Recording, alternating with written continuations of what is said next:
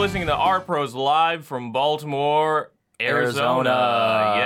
Yes, we are feeling good. We're feeling positive, and that is how you pod. We're linked. We're refused. Yeah, so we're live from Arizona, and oftentimes I know I get thirsty in this hot desert, so I go to the 7-Eleven and I pick myself up an Arizona iced tea for 99 cents. The price is right on the can, and you know why I get that Arizona? Because it's cheaper than water. Is it really? Yeah, it's cheaper than buying a bottle of water at the same rate at most places I go to. Technically, yeah. Cheaper than water. Why do you think that is? 'Cause... What do they make it with? Well, not water.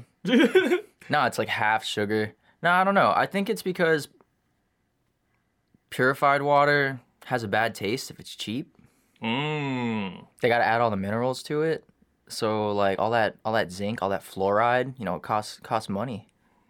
Well, so that's that. I mean, that's why I don't drink water. I just drink beer. Yes. I'm just kidding. I actually drink a ton of water. Me too. I'm all about hydration. 9 glasses a day at least. I like to pee 5 or 6 times a day.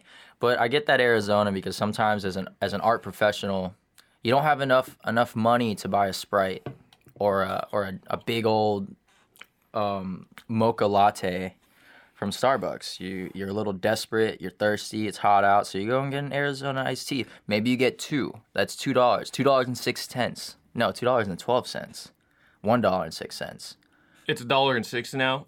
Well, that is with tax, you're right. Yeah. Yeah. What's your favorite Arizona flavor? I go with the Arnold Palmer, a little half and half like me. Half and half. Yeah. Half and half. I like Grapeade a lot. Is that a flavor? Yeah, it's rare. Yeah. I like grape and orange. Yeah, they have a good mango too. That stuff is thick though. The grape? Like the juice consistency of all Arizona is like thick. I'm all about drinking 100% the purest form of corn syrup. You got $3. Like. You got $3, and you go to a corner store. What do you get to eat? You need it for lunch.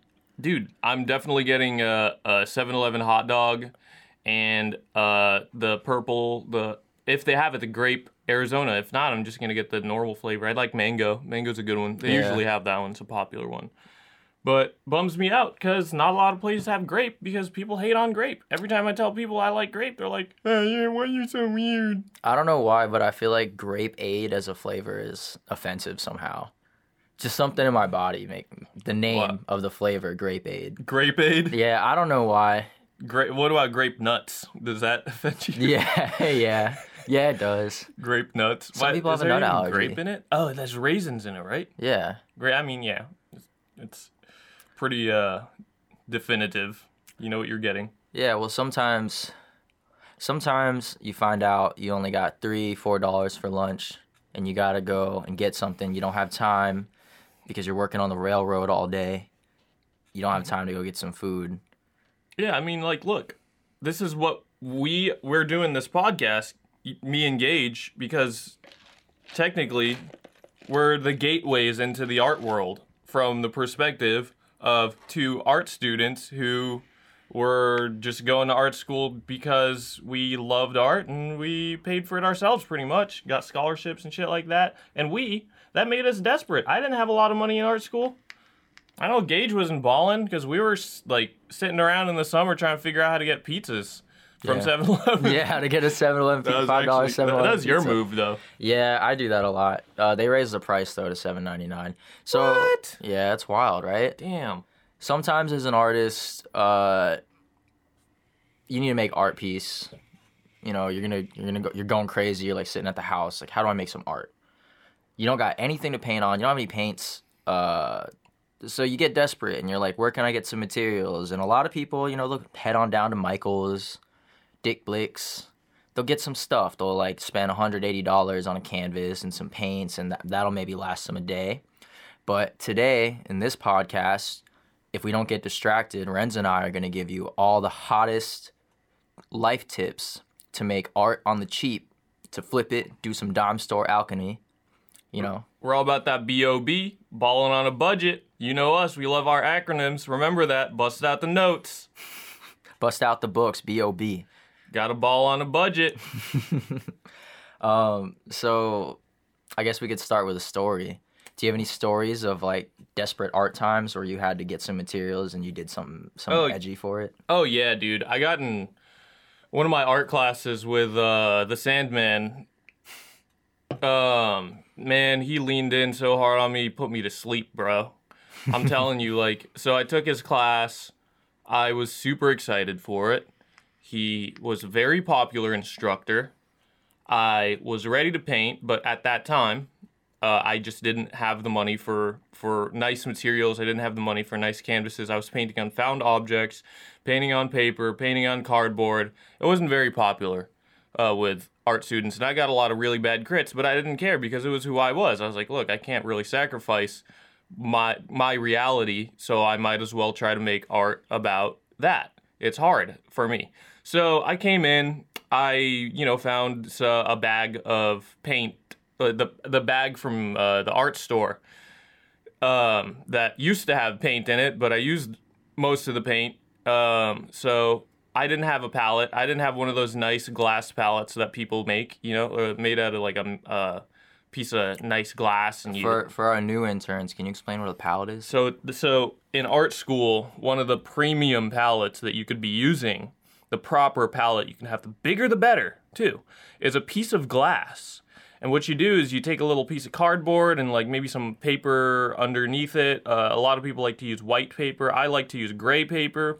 And you tape it around so that the cardboard and the gray paper stays underneath a piece of glass, and you can really mix your colors well. You can clean it up with a blade, and it works very well. But I didn't have that. Yeah, your paint doesn't get stuck to the glass. No, I mean, like, you can just scrape it off right after if it's acrylic paint, oil paint, whatever. I didn't have enough money for glass at the time. I didn't feel the need to invest in it because I felt like a piece of plastic was perfectly fine. So I came in. I had my paper. I had my little bag. I was like, I'm just going to put my paint here and mix it on the paint. And we had to do an exercise, and he got an attitude. And he was like, made a face. He's like, well, what are you doing? Are you taking this class seriously? I was like, yeah, I'm taking it super seriously. Like, how am I not taking it seriously? Like, I'm doing the best I can. Like, I have this piece of plastic. I can't afford to do it. And he cut me off. He was like, all right, you know what? I don't want you doing this. I don't think you're taking this seriously. You're supposed to be an artist, right? So get creative and go find something better than this. And I was like, dang. He's like, don't come back after lunch if you can't find anything better. So I was like, this mother jammer. So I scraped up some cash. I had like, I don't know, less than $20. I found a picture frame on sale. So that's what I did. I wrapped a gray piece of paper under the picture frame. It was like a really small one too, 8x11, like a piece of paper, regular piece of office paper. And I came back and he was like, all right, I guess that's fine, whatever. And from that moment on, I just like had a weird feeling being in that class. I was like, damn, this guy's judging me. Yeah, some glassism, right? It was definitely glassism. It was materialism, not yeah, I guess it was materialism. Yeah, I was salty at the end of the day, you know. Yeah, that's so prevalent, especially in expensive art schools. Is like people think you're not taking it seriously just because you got a material out of the dumpster. Yeah, I mean, I get it. I get that you should be using decent materials. But if my art school is so expensive, they should at least be providing me with some stuff. At least the leftovers. Yeah, dude. Like, I don't know, man. Like, I found a lot of good stuff in the trash after semesters ended. Like, you got good stories about that. We all got good stories about that. Basically, after the semester ends, all of the students who don't want to deal with like packing up their stuff or storing it, living in the dorms, they just dump it out straight up. You'll find TVs in the dumpster, IKEA microwaves, furniture, like good stuff. You got So much good stuff. Got any good stories from? I don't really have any great stories from. I found like it wasn't even me. My friend found a toaster oven, and then I was the one to climb the fence and grab it because I was like the smallest and most nimble Filipino climber. Oh yeah, I found a lot of good stuff. I used to work in the wood shop, so a lot like there was one teacher who would have students buy like tools for their class, and at the end of the year, people were throwing out saws, hammers, tons of hardware. I mean, if you were to go to Home Depot and buy that stuff, you're talking like $200-$300. Glass pallets. I got a vacuum sealer. I got a bunch of vinyl. Milk crates. Vacuum seal your paintings. Yeah, vacuum seal your paintings. I mean, a vacuum sealer is good. I keep all my steak in a vacuum sealer, like all that good prime USDA meat. You keep your socks in a vacuum sealer before you have to wash them, like after work? No, I just wear the same ones every 2 weeks. Yeah, okay. You Yeah. should vacuum seal your feet. Yeah, that'd and be put a 'em in good socks. move. Well, like sometimes if I want to wear slides out, I'll put a pair of socks on, and then and I know it's gonna rain, I'll put a plastic bag over the socks but under the slides. What? So the slides are like style or comfort or both? Both. Nice. Yeah, Slide- I like slides. It's very Filipino. You should get like Filipino flip flops, like the plastic ones. Do they have like a thong between the toes though? You don't like those? Nah, not really. I don't want to feel like my toes are being flossed. Like, that's where all the gunk goes. Like, I'm sure if you wear those like thongy flip flops on your feet, I feel wrong for asking you to do this, but please give it a whiff. I bet it's the stankiest thing of all time, but life is about experience. So sometimes you get desperate as an artist. Yeah.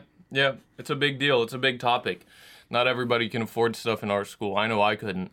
And it sounds like I'm beating a dead horse, but it is what it is. You got to be creative, and Sandman was right. You got to be creative to figure out what you got to do. And to be honest, 90% of my work wasn't created on a canvas that I bought. It was a lot of it leftovers from things old canvases that artists would leave behind after a semester, and I would just collect it all. Or I would paint on pieces of wood that I found in the trash. Like you said, the wood shop was a good resource for getting pieces of wood to paint on. When you spend all your money on paints, those things are expensive. They can be like between $7 to literally like $50 for a little tube. Yeah, and that's like 4 12-packs. Like, why would you spend it on the materials when you could get the inspiration? Yeah, and also like most of my money, I'd say 60 to 75% of it, I had to budget out for my food. They forced me to pay for a food plan, but that food plan, the cheapest one, which was actually not very cheap, only covered realistically like maybe half the year if you really did it right. 1 meal a day, I think, is what. Yeah. It was a 1 meal a day plan, but you eat 3 meals in a day. So. Or you should. You should. Growing boy. And what did you do? I know we got a few techniques with like sneaking into the calf. Oh, I went freegan for a while. So those of you who don't know what freegan means, it means you don't eat anything that you pay for. It's something that dirty hipster kids do when they just would rather spend their money on substances. So I didn't necessarily go dumpster diving because I worked at like a food place, so I would just only take food home from work.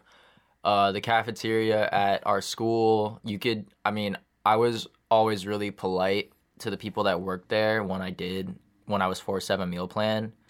To the point where I knew them by name and like we would chop it up or whatever. Yeah, for sure. So no one would ever look or think twice if I just walked in. They didn't really care. Yeah, man, they were cool. Like, I was friends with a couple of them. Yeah. Also. I would clean up my mess. I think that was a really big thing, was like I would like wipe down the table and all that shit, which is not a lot to ask for free food. Yeah, I mean, like, they really appreciate being treated like people, like regular people too, like greeting them and doing that type of stuff. And it goes a long way. It's weird how a uniform, to some people, like a uniform turns someone into like a part of a machine that just serves them. A servant. Yeah. But it's like, I don't even think that people treat like people in uniform like servants. They just like treat them like part of an object entity, without recognizing that there's someone in that like police uniform or something. Like, Yeah, that's a good example. Would you go so far as to say it's disrespectful? yes and no. I think it's more like a lack of self-awareness for most people. Some people disrespect people in uniforms or like just people at a job in general, but I think it's more so a lack of self-awareness. Like for some reason, and you know the people, it's always someone, the type of people that ask to speak to the manager. They come in and like that whole sense of human empathy just turns off, and they think it's fucking okay to talk to people, even though someone like, for example, a cashier at McDonald's is a representative of McDonald's. They're also a human, but some people just forget that. And it's the same thing with like customer service. Like for some reason, people on the other end of a phone line that you haven't seen in person, like some people think that that gives them a free pass to treat people like an object. Yeah, I don't like it. I don't like it at all. I wasn't raised that to treat people and other them because of, I don't know, misconceptions, misperceptions, Mr. Perceptions. I mean, have you ever had like a customer service job where you had to like? Yeah, dude. Yeah. Oh yeah, Whole Foods. I worked at Whole Foods. I started out working outside, the most demeaning job I could possibly imagine. But I literally collected carts and helped people to their cars if they were struggling with too many bags. Usually it was like old ladies or pregnant women or women with children. And I was happy to do it, but some of those people would treat me the way that you just described. They would treat you like whatever. the cart, like you were just like a motor and a set of gears attached to the cart that's supposed to put stuff in the back of their car. I don't know. I would go so far as to say even more offensive than that. They would treat me like they would judge me and assume that I didn't speak English or something like that. Oh yeah, that's or like always that I was bad. like a thug or something like that. Dude, you ever met like an Asian person with like a southern accent? That's very specific. No, I maybe, I don't know. It's not common. I realized my media bias and prejudice because there's this kid who transferred to like my high school, or not my high school. He moved into my neighborhood when I was in high school, and he was an Asian kid with a southern accent. Dang. But when I met him, he said something real fast, and I assumed he was speaking a different language, and I kept asking him to repeat himself, and he's like, I'm not going to try and do a southern accent for you guys, but he's like, what, do you not speak fucking English? Like, and I was like, oh shit, you're speaking with a southern dialect. Like, you're like, I got like real like etymologist about it. I was like, you're speaking with a southern dialect. That's so interesting. I've never met an Asian person from the South who's like really from the South. Wow. Win Supanusin phone from King of the Hill. Yeah, dude. You didn't have it. He had a straight Laotian accent though. But It's like, totally different. But you know, you get what I'm saying? They're like, people see you and they're just like, oh, they make assumptions. Dang it, Gage. You speak English. No, I don't know. I that's very interesting to me. When I used to cater, I would get treated the same way. Like, people assume, you know, because you're like college aged, but you're doing a service job. Especially so I would work weddings and I would bartend and I would like serve people hors d'oeuvres, and it was always like two types of, well, there's three types of people. People who have common sense and treat, you know, service workers as just people who happen to be on the clock at their job. Mm-hmm. And then the other two types of people are like people who like really want to like empathize with you, and like they always flex like, oh yeah, like my cousin used to work at a fast food place. It's like, well, that has nothing to do with what we're doing. Do you want chicken or pork? And then the other type of people who don't even look you in the eye, and then they get mad at you when you like they have like a half-filled drink in their hand and they're expecting you to pour a drink into their hand, but they don't ask you to do it. Like, I don't know. I guess my assumption is if I'm at a place and I'm like holding something in my hand, I don't really want anyone to mess with it at all, especially if it's like my thing. Like, it's my cup. I don't want you to pour water into it randomly. You're going to spill it all over my fucking hand. Right. I was just trying to respect their boundaries. But because they don't look at service members, or sorry, it sounds like a military officer thing. Because they don't look at people in the service industry as people, they assume it's our responsibility to know exactly what they want, but they're also not going to look at you and talk to you like a person because they're there with real people. They're there talking to their family members and to people that they just met at a wedding. So, like, you don't exist. Right. I mean, it makes sense to me. I get it. And this is a great topic in the conversation of desperation. College jobs can be a desperate measure for people to apply to. There's a point where you just apply to anything because you need the cash. You need that cash flow. I want to segue a little bit into something interesting that one of my English teachers from high school, or it was a middle school, 8th grade. Or, oh, no, I'm mixing it all up. This was community college. Totally fucking messed up. Anyways, so she was writing about the service industry and how she thought it was interesting that there was a relationship with the system of the service industry and the system in military organizations. She said her thesis was that they are the same and that there's something about the capitalist system that just reimagines the same military industrial system and puts it into consumerism. You think so? It was deep. I'm not sure, but that's she said she was writing a book about it, and I thought it was really interesting. Yeah, that is interesting. I'd need to give that some thought. Yeah, I mean, like, in a way, I guess the quickest comparison I can make is the ranking system. So you got ranks in the military, and then you got the same thing. You got the line cooks, you got the thing that's like your private, and then you got the manager, sergeants, manager, and then you go up. You CEO is your general. Yeah, it's the same thing with any other businesses.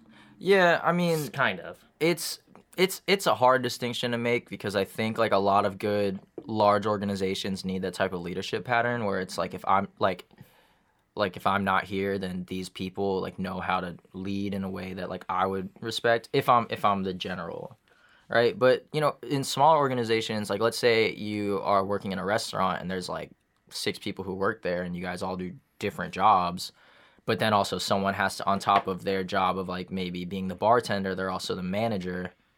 You know, that can lead to some confusion in the workplace when everyone has an equal load to pull, but then one person's in charge. Yeah, and it's a very deep topic to unpack. Yeah. Anything having to do with the military-industrial complex is really hard because there's so many aspects to it. I don't even get that. Dude, I just think about how it's somehow a bunch of money spent on defense that generates income somehow.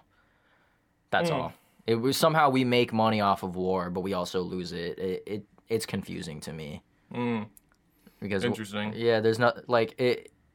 I guess the best way to put it is like it's somehow a way of generating a resource, but the resource it generates tends to be like I don't know, human potential energy, like we might kill someone. The Matrix. Yeah, is that the resource that we're generating? Like that we have guns? That's China's major resource is human labor. They don't have like actual resources out there. Do they do onshore drilling? I don't know. Yeah, I look, I think they're colonizing Africa right now. Yeah? Yeah, somebody told me a story about how this man visits Africa often, and he's a journalist, travel journalist. And when he goes there, he hears these stories from the locals, and they have their own trade. They do fishing, and that's what they sell. They sell fish, and they pretty much live off the land. And when you have this other country, in this instance China, coming in, buying the land, making it easier for people to afford the fish, that's a form of control. That's a form of colonization. They're going there, the land is theirs.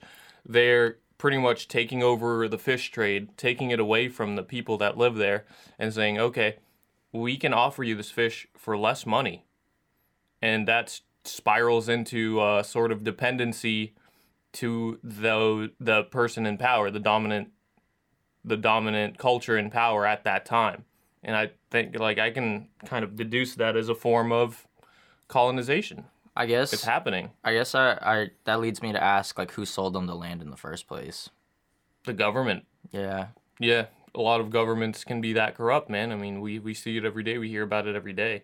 It's kind of hard. I mean, we're not really diverging too far from the topic of desperation. We're just taking it away from our desperate desperation, and you see how prevalent it is now. Yeah, everyone's desperate. And it kind of leads you to do things that you wouldn't normally or ethically want to do.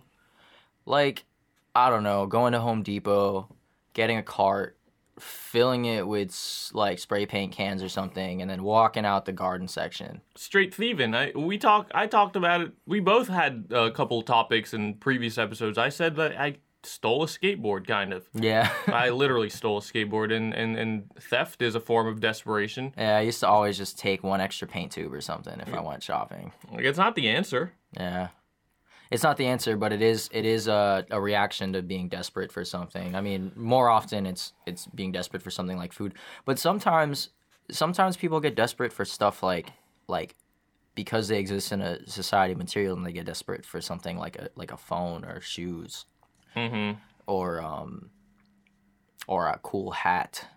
Yeah. And they resort to some underhanded way of doing that. But also, an even bigger incentive, in my opinion, than being desperate for material, for a resource, is the fear of being desperate.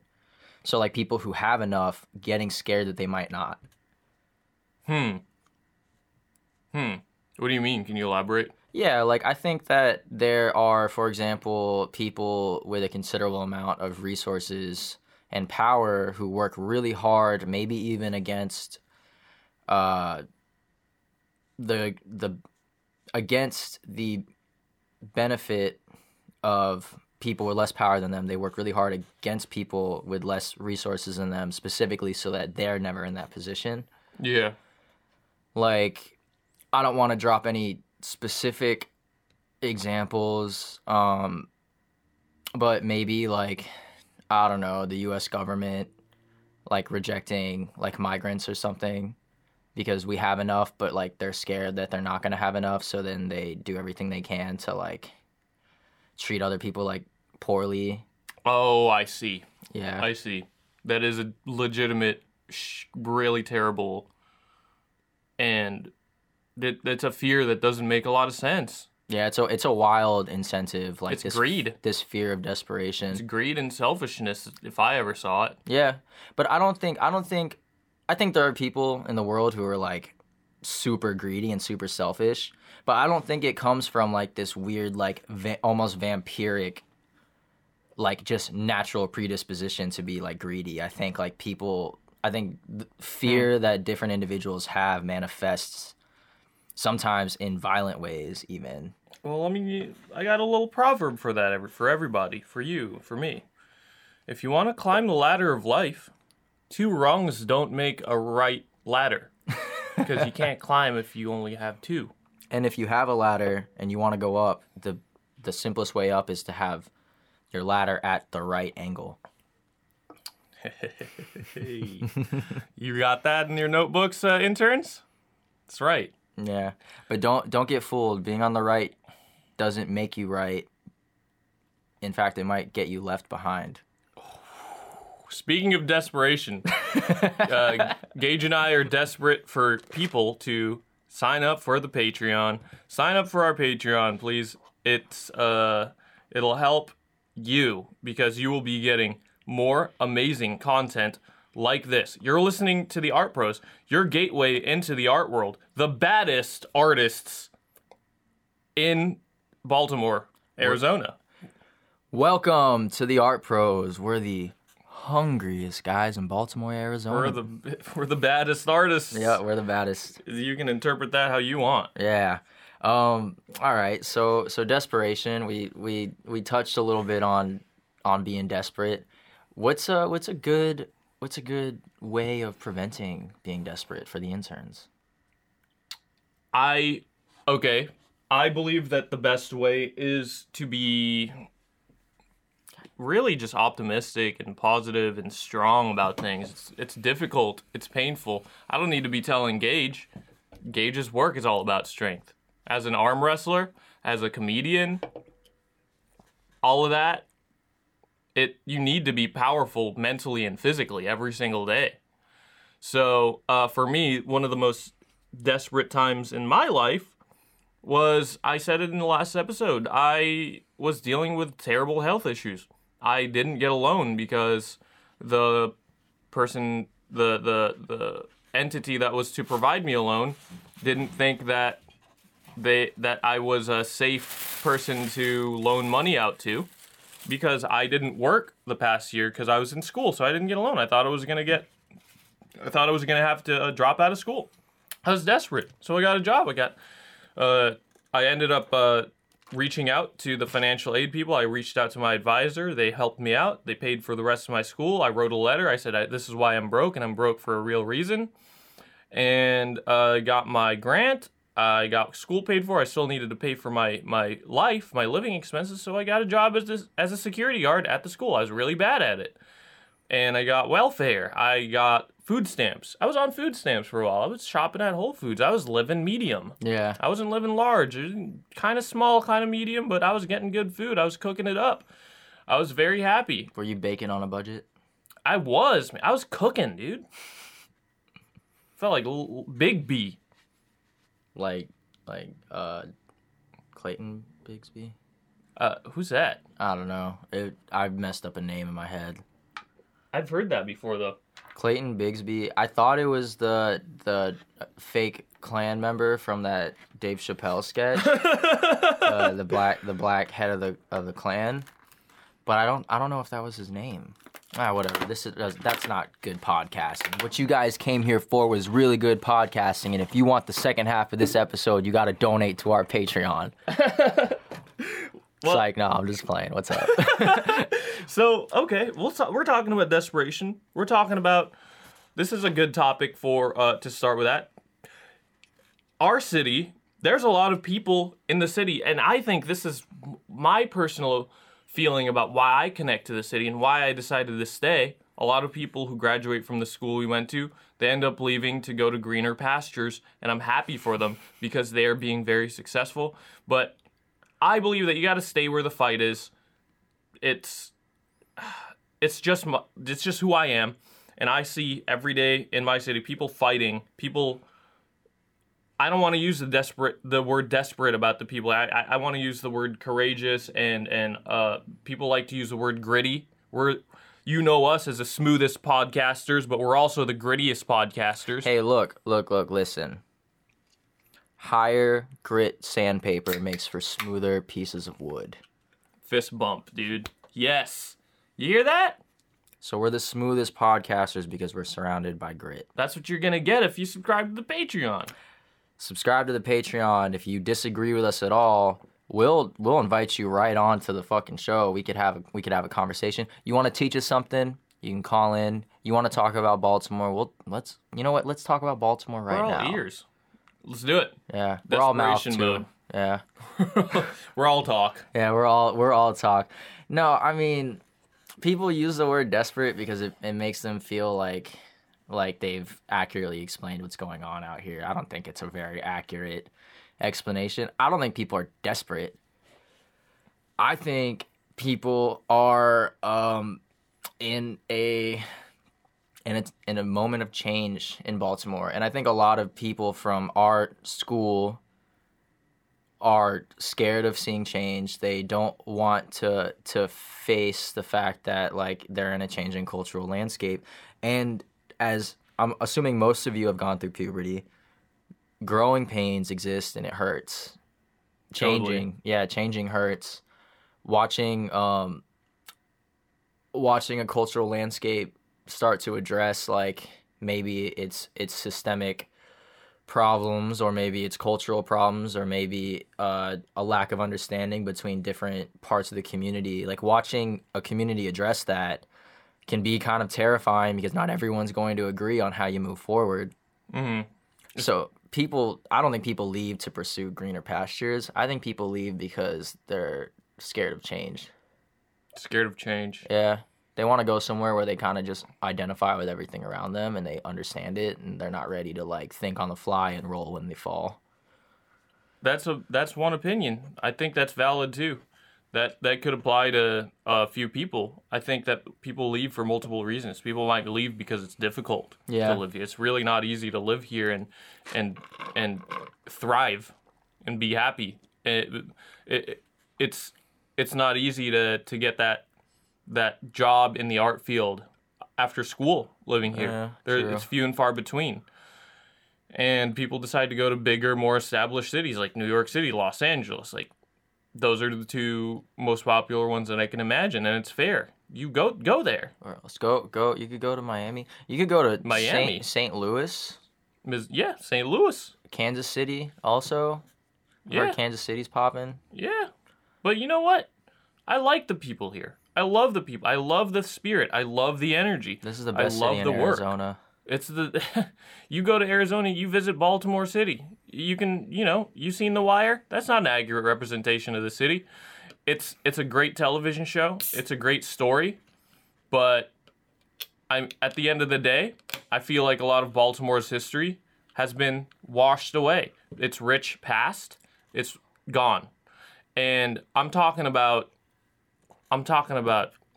here, I'm going to use the word, it's been bleached from the history books in a way. Something a little bit. like erasure. I've heard a lot. I've heard a little bit of accounts from people who have lived here for all their lives, saying that Baltimore used to be what you would call a Black Wall Street. Tons of business owners, tons of African American business owners, tons of black businesses, black arts and entertainment district that was poppin'. Straight, like a lot of big names in the past, jazz musicians, singers, pianists would stop at Baltimore because this was the spot to be. But it's all gone. It's all gone. And those same districts are suffering, but right now they're trying to fight the best that they can to reclaim their right and reclaim the history. And that's why I enjoy being here. I like being a part of that battle. I'm a warrior soul. I'm a soul warrior. That's how I feel. Yeah. I just hope for a community and city where like people can get what they need. Yeah. Easily. What really irks me on the topic of desperation are food deserts and terrible transportation. I think those two things really bug me. Specifically, like transportation that ignores disenfranchised areas. And, maybe we'll have to cut this part out, but I was talking to that dude yesterday who was saying, like, oh, like, if we didn't have our current tax system, like only urban areas would get access to functional transportation, and rural areas, wouldn't get access to functional transportation. But we currently have a tax system that doesn't do that. So I don't know. That stuff's complex to me. Yeah. I think that conversation was like talking about how governmental and capitalist systems ideally should work. Yeah, and how they don't. But they're not. Yeah. So, and your point was to say that they should actually, that there should be measures to solve and create more solutions towards that. I'm in over my head thinking about those solutions. I am overwhelmed by those solutions. Yeah, well, you're like a person-to-person type of guy. Like you're here for the people. I guess I may be. Yeah. But oh man, I lost my train of thought. I'm getting emotional. Dude, we're artists. We get emotional. Desperation. What was I just talking about? Government systems, ideally. Oh, before that? Yeah. I don't know. We could run it back. It's all recorded. Whatever. I'm just going to start talking about how I can't stop listening to Sum 41. Me neither. Sometimes you get desperate for new music, but you cling to what you know what the safest thing is. I'm feeling like this topic has gotten me very passionate and emotional about the city I live in because it affects a lot of really good people. So I'm going to talk about other people who may not be as good, we were talking about transportation. Oh man, we were talking about transportation. That's right. Food deserts. Let's transport it back to that topic of food deserts then. Yeah, I think that what you were saying about like black businesses being able to thrive in the past in Baltimore is like that's completely related to food deserts now, because the food deserts tend to be in like areas that have a higher disenfranchised population, and specifically because those areas don't have a lot of opportunity to build businesses there, mostly because like a lot of the commercial spaces are like broken down, not through any fault of like the community members, just because like the roads out there are messed up, and because the local government isn't taking the time to fix those areas because there's not businesses there, and it just starts to snowball. Because there's no business out there, there's not going to be more business out there. So we need to get more opportunity for people to become, small business owners in places that don't have a lot of commerce, so we can start to address like food desert issues, so that it's not just people like Whole Foods or like Save A Lot that can provide like a resource for food in an area. Here's the crazy thing that just happened in real time.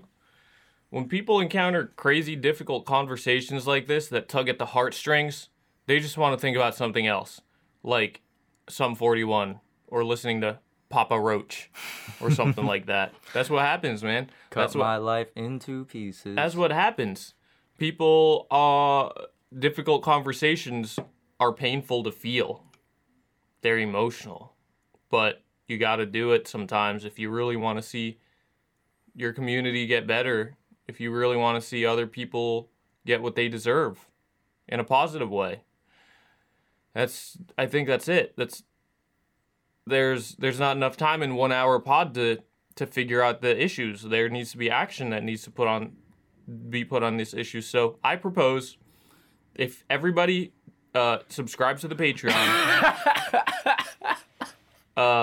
Gage and I will be the foot soldiers to I don't know. I'm just to overthrow the local high school bureaucracy to make sure our students get the classes they need. We're going to be the president of Baltimore, Arizona. Yeah, we will go out there. We'll fix depending on how many of you subscribe, we'll fix, for each $3 subscriber, I'll fix one pothole eventually at some point. With, what's that called? Oobleck? With Oobleck, yeah. Oobleck. In a Kevlar bag. Mm-hmm. You can put it in there. It doesn't matter. For those of you who don't know, Baltimore's built on like a marshland, I'm pretty sure. So every year we get more and more potholes because all the moisture in the ground underneath the pavement expands and contracts throughout the seasons, and it creates cracks. Mm-hmm. Yeah. Yeah. I'm bummed out by talking about problems in our city, man. Yeah, well, it's talk about the desperate good stuff. times. Oh yeah, we could talk about like what's good about being desperate? Well, sometimes it leads you to make better artwork, I think. Okay. Like, if you can't afford, the canvas you want or, like, the type of wood you want, there's a moment where you go out and you're like, I have this idea that I want to express. And you find, you go out, you're hoping you could find, like, a nice fresh canvas. And you go out and you find, like, a tarp, like a blue, like, Home Depot tarp. And you find an old bed frame. Okay. And you find a way to mount that Home Depot tarp to that old bed frame to make an object that you never would have imagined or thought of to make had you had the money to actually just buy the canvas you wanted. And you make this, like, this object through necessity that then inspires you to grow and do a more interesting painting on with a color scheme you wouldn't have thought about. Maybe with materials you wouldn't have thought about. Maybe you make a sculpture. And I've seen a lot of people make decisions like that end up working out in their benefit. What's your favorite desperation art that you've ever created? That I've ever created? Yeah. Man, that's a hard one. When I was a freshman, I didn't like having to pack my this isn't my favorite piece, but I didn't like having to pack my cigarettes. So I rigged together something out of a spring and a hairbrush handle and some pieces of wood that would pack multiple packs of cigarettes at a time, which I thought was cool. That's a dumb problem to solve. My buddy put me on to using bike tube, the elastic from inside of bike tubes for pretty much anything you need elastic for. Right. So you can cut bike tubes down into small rubber bands, or you can use it to tie and make rope. I like stuff like that. I mean, you always need elastic, and it's really expensive. You can use it to tie down stuff if you're moving. I mean, look, dude, we come from a history of peoples in the Philippines who act on desperation in positive ways. Like, look at the jeepneys that they have. Those were jeeps left behind by the military from the wars. The motorcycles that are left behind. What the people did in the Philippines was they said, hey, we can use these jeeps that they left. And now that's the public transportation there. Yeah. They use those jeeps, apparently last forever under the hands of the right Filipino mechanic. Yeah. Yeah, they literally last forever. If you like just take care of maintain them right. Yeah, Yeah. they do. And they make them bigger. The bus. Everybody, a lot of people recognize the Filipino highly decorated jeepneys. That's very artistic in itself. There's a lot of really well decorated jeeps out there. People hand paint those jeeps. And the tricycles are more localized methods of transportation. They're literally just like a bike with a motorcycle with a side cart with a roof, like a covering at the top, and you get in. If you want to go somewhere 5 minutes away, you pay them a couple pesos, which equals a few cents. You're trying to go 5 blocks, you don't feel like walking, you pay the local jeepney driver down the street. You walk to him, you say, hey, can you take me to the Save-A-Lot down the street? You're like, yep, here you go. Take them a couple cents, take you there, and you're done. Yeah. Sick. And, Love it. And I'm sure that's where... I'm bullshitting. I was going to say Uber ride share stole that idea from the Philippines, but I'm just kidding. Like, everyone's carpooled before. That's our Uber pride pool. talking. Yeah.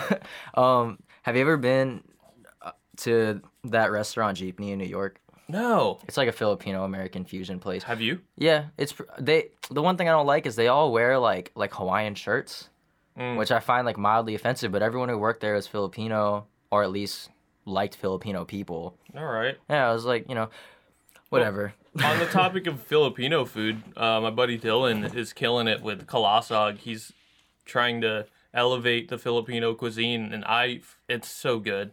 If you ever have a chance to catch up on, or if you find an event, it's a pop-up food. It's a pop-up food event that Dylan does, and there's a team.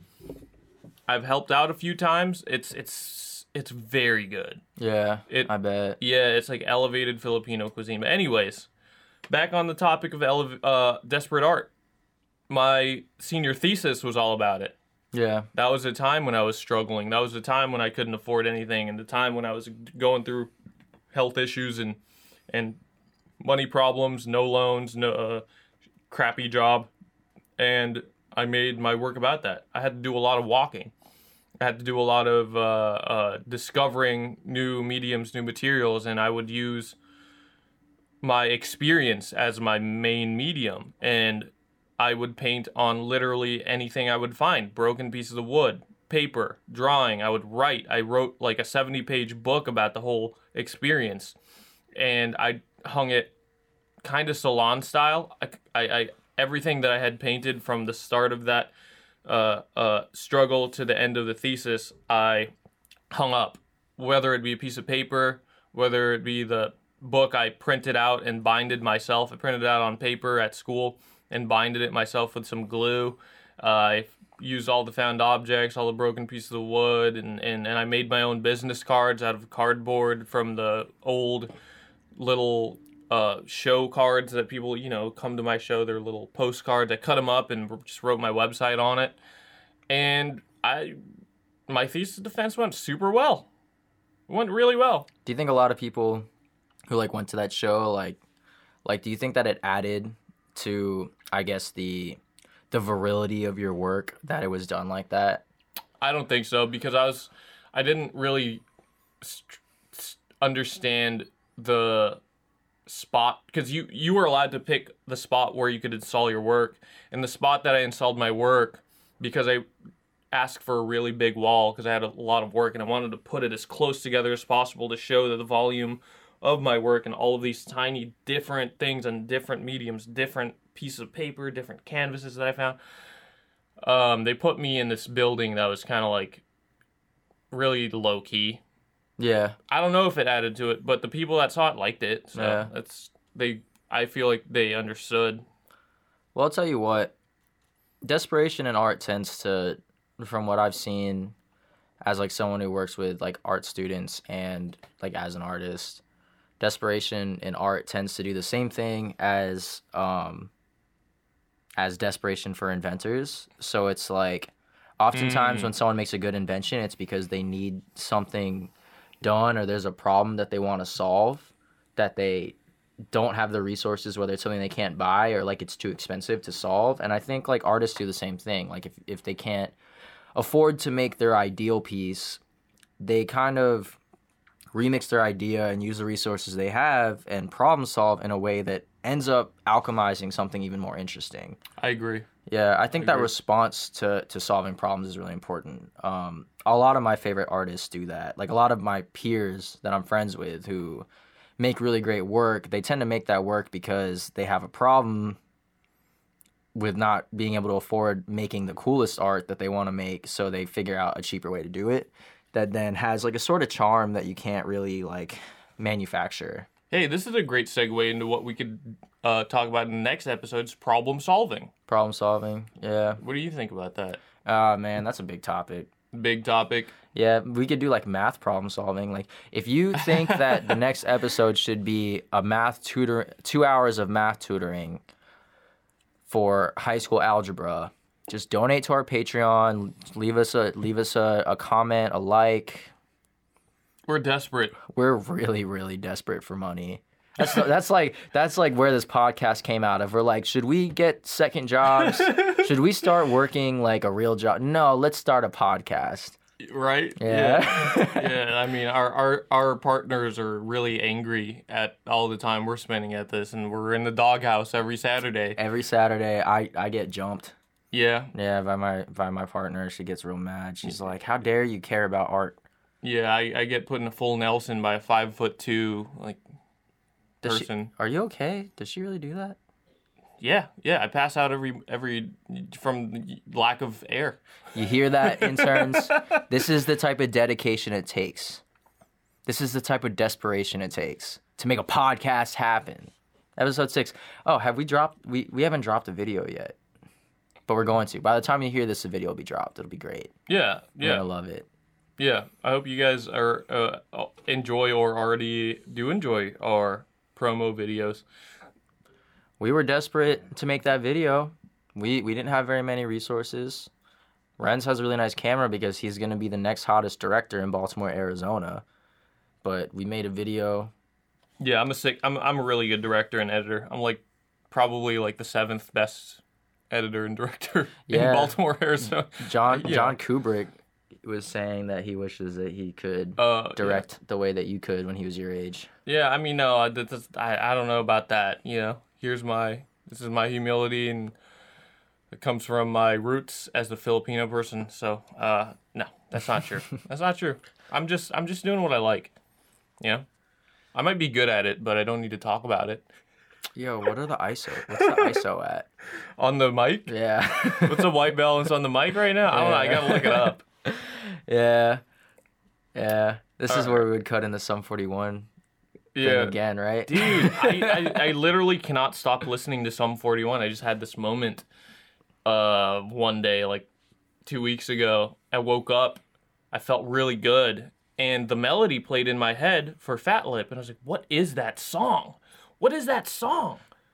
And it's just like, see, that's what empowers me in a time of desperation, is this gem deep inside that says you can do this. You have the strength to get through these hard times. And if you're going through hard times, if you're going through desperate times, just think about the song Fat Lip. Just think about the song In Too Deep by Sum 41. Is that also that's not Blink-182? It's like, no, that's so. Is it 3 Days Grace? No, so Sum 41 did In Too Deep. Sum 41 like really took advantage of the sound of the early 2000s. Like so In Too Deep is kind of like the Smash Mouth version. Oh. So they had like they rap in Fat Lip, so that was like their Papa Roach style song. Oh, okay. And mixed with Sum 41 and the In Too Deep song, In Too Deep, and I'm trying to keep. That's their Smash Mouth. My head. That's totally Smash Mouth. Yeah. Keep on going under, keep on going under. That's so Smash Too Mouth. deep, and I'm trying to keep. See, that's what happened. Maybe they were desperate for On my pop. forehead. Yeah. Yep. They were desperate to succeed in the music industry, and they ended up coming up with some smash hits. I'm pretty sure that they were even in Tony Hawk Pro Skater. You know, Tony Hawk Pro Skater put me on to a Nas also. What song was? The World Is Yours, Tony Hawk's Underground. Oh, Yeah. yo. Because Nas was too, by the time I was old enough to, you know, tell the difference between music genres, he was too woke for mainstream hip-hop radio stations. But Right. that song is really good. The World Is Yours. Let me talk about a little bit of desperation from my history as a Filipino immigrant child. I'm a first-generation Filipino immigrant. I ate a lot of desperation foods. My family would buy cans of tuna, Lego brand tuna, and liver spread, Spam. Spam is I like a major Spam. Filipino desperation food, but Yeah. it's so good. Filipino breakfast, soul breakfast. You get the good stuff for less. You know? Does corned beef count as a desperation food? Yeah, dude. Yeah. Who the heck thinks I want to get corned beef today? I don't know. My family had it so much growing up that like I didn't really think about it. I just thought it was like a normal breakfast Dude, dish, but no one has it. So good. Have you ever tried pancit canton? Have you ever heard of that? I mean, I've had pancit. So pancit canton is like top ramen, but without broth. Oh, really? Yeah, so what you do is you get this packet. It's a Filipino brand, I believe. It's called Pancit Canton, and it derives from Cantonese noodles. So it's inspired by Chinese influence in the Philippines. Wait, can I ask you something that might sound dumb? What's up? Does pancit mean noodles? Yes. Oh my god. I'm like you're like so much more Filipino than me. That's all right. Have you ever visited? No, I haven't. I'm trying to go It's soon. all right. So that's fine because I grew up there for a few years. $3,000 Patreon goal. I'll go to the Philippines. Dude, that's the goal. Yeah. Take Gage to the Philippines. It costs $3,000 to Yeah, go to the I know. Philippines. So we'll gladly take Gage there. We gotta take Gage to the Philippines. So here's the thing. Pancit Canton comes in a packet just like top ramen. You boil it up, you strain out the water, you put it in. It comes with like flavor dust and oil and soy sauce, and you put it in, you mix it up, and you eat that stuff with rice. If you don't think you're getting enough carbs from that, you add rice to it because you need to be full for another few hours before you eat the meat. Yeah. Yep. And, you know, I talked about it. I'm going to allude again. I eat hot dogs on my sandwiches with eggs. It's part of who I am. Oh yeah. Basically, bread and cheese sandwiches is like a thing. Hot dogs. Yeah. Hot dog. Filipino people love hot dogs. They like to put hot dogs in their spaghetti. Really? My family never did that. We never made spaghetti though. Filipino spaghetti is... That's like white people shit. Filipino spaghetti is literally made with banana ketchup. Really? Yeah, so it's Oh. funny. It's funny that you mentioned that you made ketchup with spaghetti because I feel like you just get Filipino spaghetti. you get regular spaghetti noodles. In the Philippines, there's this product called banana ketchup. It's pretty much just sweet ketchup. It doesn't taste like bananas. It's just ketchup that's sweeter and less tangy, and you use that as the base of the sauce with tomatoes. Oh, really? Yeah, like tomato sauce or whatever. But you gotta cut it. You gotta cut it with a banana ketchup because you might not be able to afford 4 cans of tomato sauce. You know what I'm saying? You I gotta get feed a that. whole family. Yeah. You got your cousins are living with you, your auntie's living with you, your grandma's living. You gotta feed 10 people. You gotta cut that stuff with banana ketchup. You gotta put meat in there. You can afford only so much ground beef. But guess what? Hot dogs are cheaper. So you cut some hot dogs and you put it in there. Yeah. That's it. That's Filipino spaghetti. It's sweet. It's so good. If you've ever been to Jollibee, I highly recommend the spaghetti at Jollibee. You have you had Jollibee? No. Oh my goodness. That's why we got to get Gage Jollibee. We got to get Gage to Manila. Yeah, every $15 we get on our Patreon is another 15 minutes Renz and I will spend researching for each episode. Right now we're at a whopping 0 minutes of research per episode. If we hit $3,000, I can do 3,000 minutes of research in the Philippines. How much does it cost to go to Jollibee's? Where is the closest Jollibee? Here's probably like New York. All right. So at 45 minutes. At $45, I can go to Jollibee's. Do some listen. research. Let me pull out my fancy new phone. I got the big phone energy right now. How far is Jollibee from here? Jollibee locations. Locating Jollibee. Jollibee. I'm pulling up the maps. New Jersey. Wait, there's one in Virginia Beach. Is Jollibee like a Wawa? Jollibee is a Filipino fast food place. Are you serious? Yeah, dude. They have Filipino stuff here? No, it's in Virginia. No, I mean like in the U.S. Yeah, they're like the McDonald's of Jollibee. They're actually crushing McDonald's in the Philippines. Hell yeah. Yeah, McDonald's like cannot keep up. It's all about local businesses. Listen, this is 4 hours and 30 minutes away. Damn, let's go to Jollibee's. Dude, we gotta do it. I've been looking for... I get no Filipino food here, except I know how to make adobo, and that's it. That's like all I do. That's because it's like 3 ingredients. It's like soy sauce, vinegar, and chicken. Thanks for... Okay, so you guys, if you want to make like a Filipino dish, soy sauce, vinegar, chicken, and garlic is all you need to make adobo. Water. And some water. It's really good. It's really good. It's tangy. So Jollibee sells fried chicken, rice with gravy, burgers, which really they don't hold up to the fried chicken. The fried chicken is so good. At Jollibee? Yes, it's so good. Damn, they call I it love chicken. fried chicken. They call it Chicken Joy. Do they... Because it's Jollibee. Chicken Joy? Yeah, Chicken Joy, and it feels like it. Dude, it's so good. Do they fry it enough where you could like eat the bones whole too? Because I do that. Yeah, you got it. Yeah, you can eat the marrow inside of. Yeah, they do. They fry it good. It's so good. It's very good chicken. You know how desperate people are by how much chicken is left after they eat a wing. That's what I'm saying. Like, see, this is what I learned from my Filipino granny, who looks way younger than Andy Milonakis. So there's this, it's called nilaga. It's a soup with cabbage and beef. Yeah, I've had it. And it's really good. And bones. Yeah. You make the broth with the bones. And one day when I was really young, I saw my grandmother like sitting there and she had the bones in her bowl. She was like sucking out the marrow from like these 6 bones. And I was like, Grandma, you're finished with your rice, you're finished with your meat, and you're sucking on these bones. What are you doing? And she's like, that's the best part. And then I was like, dang.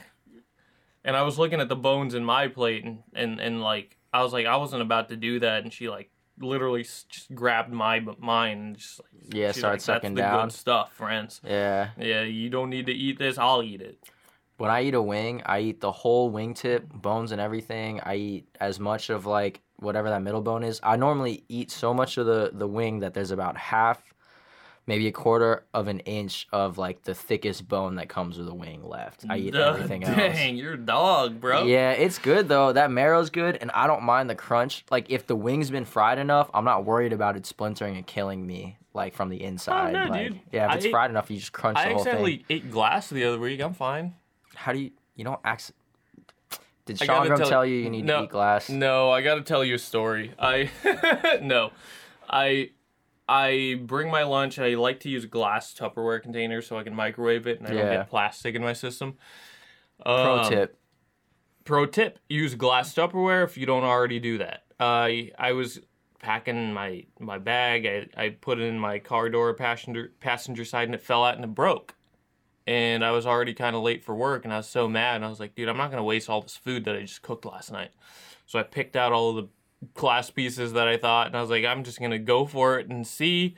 And I think that I got out all of it. I transferred it to a different bowl, and I got to work, and I was just, like, crunching on glass. Like, tiny, tiny pieces of glass. Oof. Like, really, really small, though. But I could still feel it when I chewed. And How I was long like, ago was that? Like, a month, 3 weeks ago. I still feel pretty good. Okay, I all feel like right. it's screwed with my belly a little bit. Yeah, we'll but, keep that in mind. Um, If you happen to get really sick mysteriously, this is on record. it's fine. I think that the food I ate as a child, like all the Spam, toughened up my intestinal system. Yeah, that's It probably a was little bit of small glass and pieces. Spam. I didn't eat all of it. As soon as I like crunched down on some, I actually one bite I had, I found a big like maybe like a quarter-inch piece. I was Yeah. like, dude, I'm done. I'm not Yeah. gonna eat this anymore. Do you? That's desperation. Did your family eat a lot of Vienna sausages? Oh, dude, I forgot about that. That was my jams. Vienna Yeah. sausages, ketchup, and rice. Yeah, longanisa too. Sounds disgusting. Longanisa is, That's like ketchup sausage, right? is it? I don't know. My family used to make it. I didn't really think that much about it, but I feel like it was desperation food. It's a sweet, longanisa is a sweet Filipino sausage that makes your burps very intensely smelly. Yeah, It's like a concentrated smell. yeah. It smells really, It smells like sweet onions, but like it doesn't smell bad. yeah, It just doesn't smell good. it doesn't smell like fluoride, which is killing you. Nope. Don't drink fluoride. No. Just kidding. It helps your teeth. Desperation, man. Dude, Joe Rogan, man. Jogan. What does he have to do with desperation? Well, he's desperate to get more podcast listeners like us. I don't know if he's desperate anymore. I don't Yeah. know. Is he? I think. We are. I am. Yeah, Are you? well, we haven't even released any episodes yet, so we're pretty desperate. At this point, I think that we want to give the best possible product to listeners. Yeah, we've been working really hard on this, and if you've listened to the 5 episodes before this, thank you. If this is your first episode, we're so sorry. Our best one's episode 4, I think, still. So if you're listening, if you're listening to this right now, you can skip episode 1, 2, and 3. Yeah, just go straight to episode 4, donate to our Patreon, and then you don't ever have to listen again. We're gonna go for Joe Rogan numbers. Yeah. Wait, what if we had a Patreon goal that was like at a certain amount we'll stop making episodes? Oh, $1 million. Yeah. $100,000. We'll stop. I might do it for like 6,000, and then the next Patreon goal is at 10,000. We'll start again. That's strong arming. Yeah, people. yeah, that's good. That's very American. Hey man, I've been here my whole life. This is just good business, supply and demand. Supply, and that's more like supply and command. No, I think it's like the drug dealer frame of thought, where it's like you give them a taste, right? You give them the first couple free, and then once they get addicted, then you profit. That's like going to the mall to listen to a podcast. Yeah, I like them all though. Yeah, or Costco. I like Costco because I can have lunch there from the samples. Do they have Amazon stores? I think they were trying to go for that. My theory was right before I left Whole Foods was when Amazon bought Whole Foods. Yeah. Like that's when I was transitioning out. You can have one of these if you want. Well, okay, is Dogfish Head also from Baltimore? Yeah, it's from Maryland. Oh, well, I'm gonna drink the Dogfish Head because National Bohemian no longer manufactures here. Oh, it's from Delaware. Close enough. Where does Natty Boh manufacture? I think Virginia or Delaware. What? I'm pretty sure the brand is from Maryland, but oh no, they're brewed by Heileman Brewing in Milwaukee. Milwaukee. Yeah. They always brew the beers. Yeah. I heard the air out there. Maybe next episode we can go to Milwaukee and record. Milwaukee, Baltimore? Yeah, Baltimore, Nice. Milwaukee. Nice. We're taking Baltimore to different cities. Yeah, but we love the Baltimore, Maryland the most, I think, of all the Baltimores. Baltimore, Florida is garbage. And I'm like from Florida, so I was desperate to get out. Can you, all right, before we cut it out, do you have like a really good story about it? Like your time in Baltimore, Florida? Where I was desperate? Yeah, I'll follow up. I'll trade you a story. Florida. Baltimore, San Diego. Florida. Baltimore, Florida. You know, you're often really desperate when it's like 95 degrees every day, all the time, and you want to be outside. So you figure out how to get to like the beach or how to get to like a job or whatever, any way you can. But luckily, Florida, my part of Florida has really, really, really good public transportation. So, I would take public transport everywhere. And one time I got stuck somewhere on public transport because I had enough money to get out there and I didn't have enough money to get back. And that's it. I got stuck and I was desperate. That's your crazy Florida story? No, I have a bunch of crazy Florida stories. It doesn't feel That's so premium. organic right now. That's Yeah, premium. it's premium.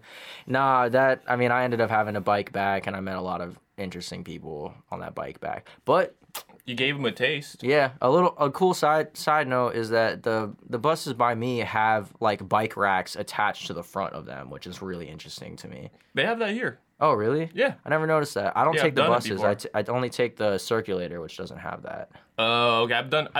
I've definitely put my bike on a bus before. I was kind of nervous. I thought someone would take it, but Like the bike rack that's on front, that's like attached to the front, right? of the bus. Wow, Yeah, I I've can't done believe I that never before. noticed that. Yeah, that was during my senior year. I had a cheap bike that I got, and I just think the buses travel here around. cost too much.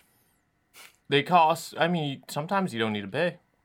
Well, the circulator's free, but I don't. The bus is like $1 something. I used to take the bus to Whole Foods, and one time I got ditched to buy the bus. Yeah. Back when I was taking the bus, they were signified by numbers. I was on the 27 bus, and I was literally standing on the bus sign, and the bus stopped, like the protecting thing, the awning or whatever the heck you want to call it, was like destroyed. It was like Yeah, Like it just broken. fell apart. Yeah, so I was standing at the bus stop, and the 27 bus, I saw the number pulling up. I've seen it all the time. It usually stops, and it didn't stop. It just blew right past me, and I got Yeah. late to work. Yeah, I've had that done to me too.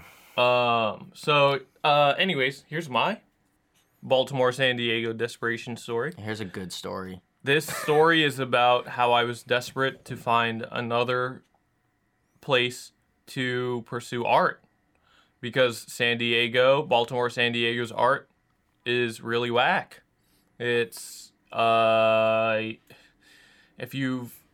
it's hard for me to describe. Maybe you can get the premium episode so you can hear more about how Baltimore, San Diego is like. But it's whack, and that's why I moved here, is because the art scene here kills the San Diego art scene. And that's because of the desperation, in my opinion. I think it comes from, The desperation to be heard, you think, by like people who have something to say? I don't know. I think that the creative spirit here comes from adversity against the creative spirit that is intrinsic to the city. Yeah. I think that there is an intrinsic creative spirit here that comes from its history, and that it's being oppressed, and that the people here are so passionate about the art sector. They're so passionate about bringing it out against all the forces that don't really talk about it, that it comes with the result becomes powerful. You know? Oh, I don't know. man. I can't talk right now. I got a good Florida desperation story. We just cut this into the part where I fucked up. One time, I really, really, really wanted a pack of cigarettes because I'm a piece of shit with too many resources, not enough desperation as a kid. So I gave this dude like $8 to go in and buy me a pack of cigarettes. Shoulder tapping. I don't know if that's What's like, that? That's not okay. I didn't know if that was like a thing. Shoulder tapping is like you just ask like some guy in front of a store to buy you something. Oh, I if see. you're not allowed to buy it, you do it for like drinks and tobacco products and stuff. And so I asked this dude like, hey, can you get me like a pack of Newports? Because that's a cigarette my father smokes. So I was like, that's what cool people do, because everyone knows that cool people are aloof, and like my dad is, well, to me, super aloof, as in I don't see him very often. And so I shoulder tap the dude. He goes to buy a pack of Newports, or so he says. And I'm desperate. I'm sitting out there. I'm like 17 or 16 at the time, like scratching my arms like some sort of addict. And he walks back out with like a newspaper, some donuts, and like a 6-pack. And then he just walks right past me and sits back down where he was sitting. I don't know if he was homeless, but he definitely didn't have a job. And just starts munching down. I'm like, yo, dude, where are my cigarettes? And then he just acted like he didn't know who I was. And I got grifted. Dang. Yeah. He didn't want to subscribe to that. No. I guess he was more desperate than me. That's it. There you go. That's what you get, folks. We're here. We're talking to you. We're spilling our beans. We're your friends. We're spilling our beans to you. We're friends with you because we're comfortable with expressing our deepest and darkest things. But even more deeper than that, when you get in too deep, that's what you get. And I'm trying to keep. Yeah, that's what you get for the premium stuff. Yeah, well, we're going to have a bonus episode coming out soon, maybe. I don't know. We're going to keep making content for you whether you want it or not. We're going to put this shit in your ear holes. High energy stuff coming from Art Pros. Today, we're just chilling. It's nice out. I hope y'all like this episode, actually. Yeah, you think they will? I hope it's insightful. Yeah, I think people will enjoy it. I think that there's a lot of stuff, real stuff, like aside from our goofy gags and personalities, that people will really take away. Yeah, maybe. Maybe. Yeah. Maybe. Well, this is Art Pros. We're signing off. Thanks for listening again. We're going to keep making stuff, whether you want us to or not. So keep listening, even if we don't want you to. Much love, fellas and gals. Much love, everyone in between. And everybody else. And everyone else. Praise. Praise Jehovah. Praise Buddha. Bye. Bye. We love you. Yeah, I'm Mormon.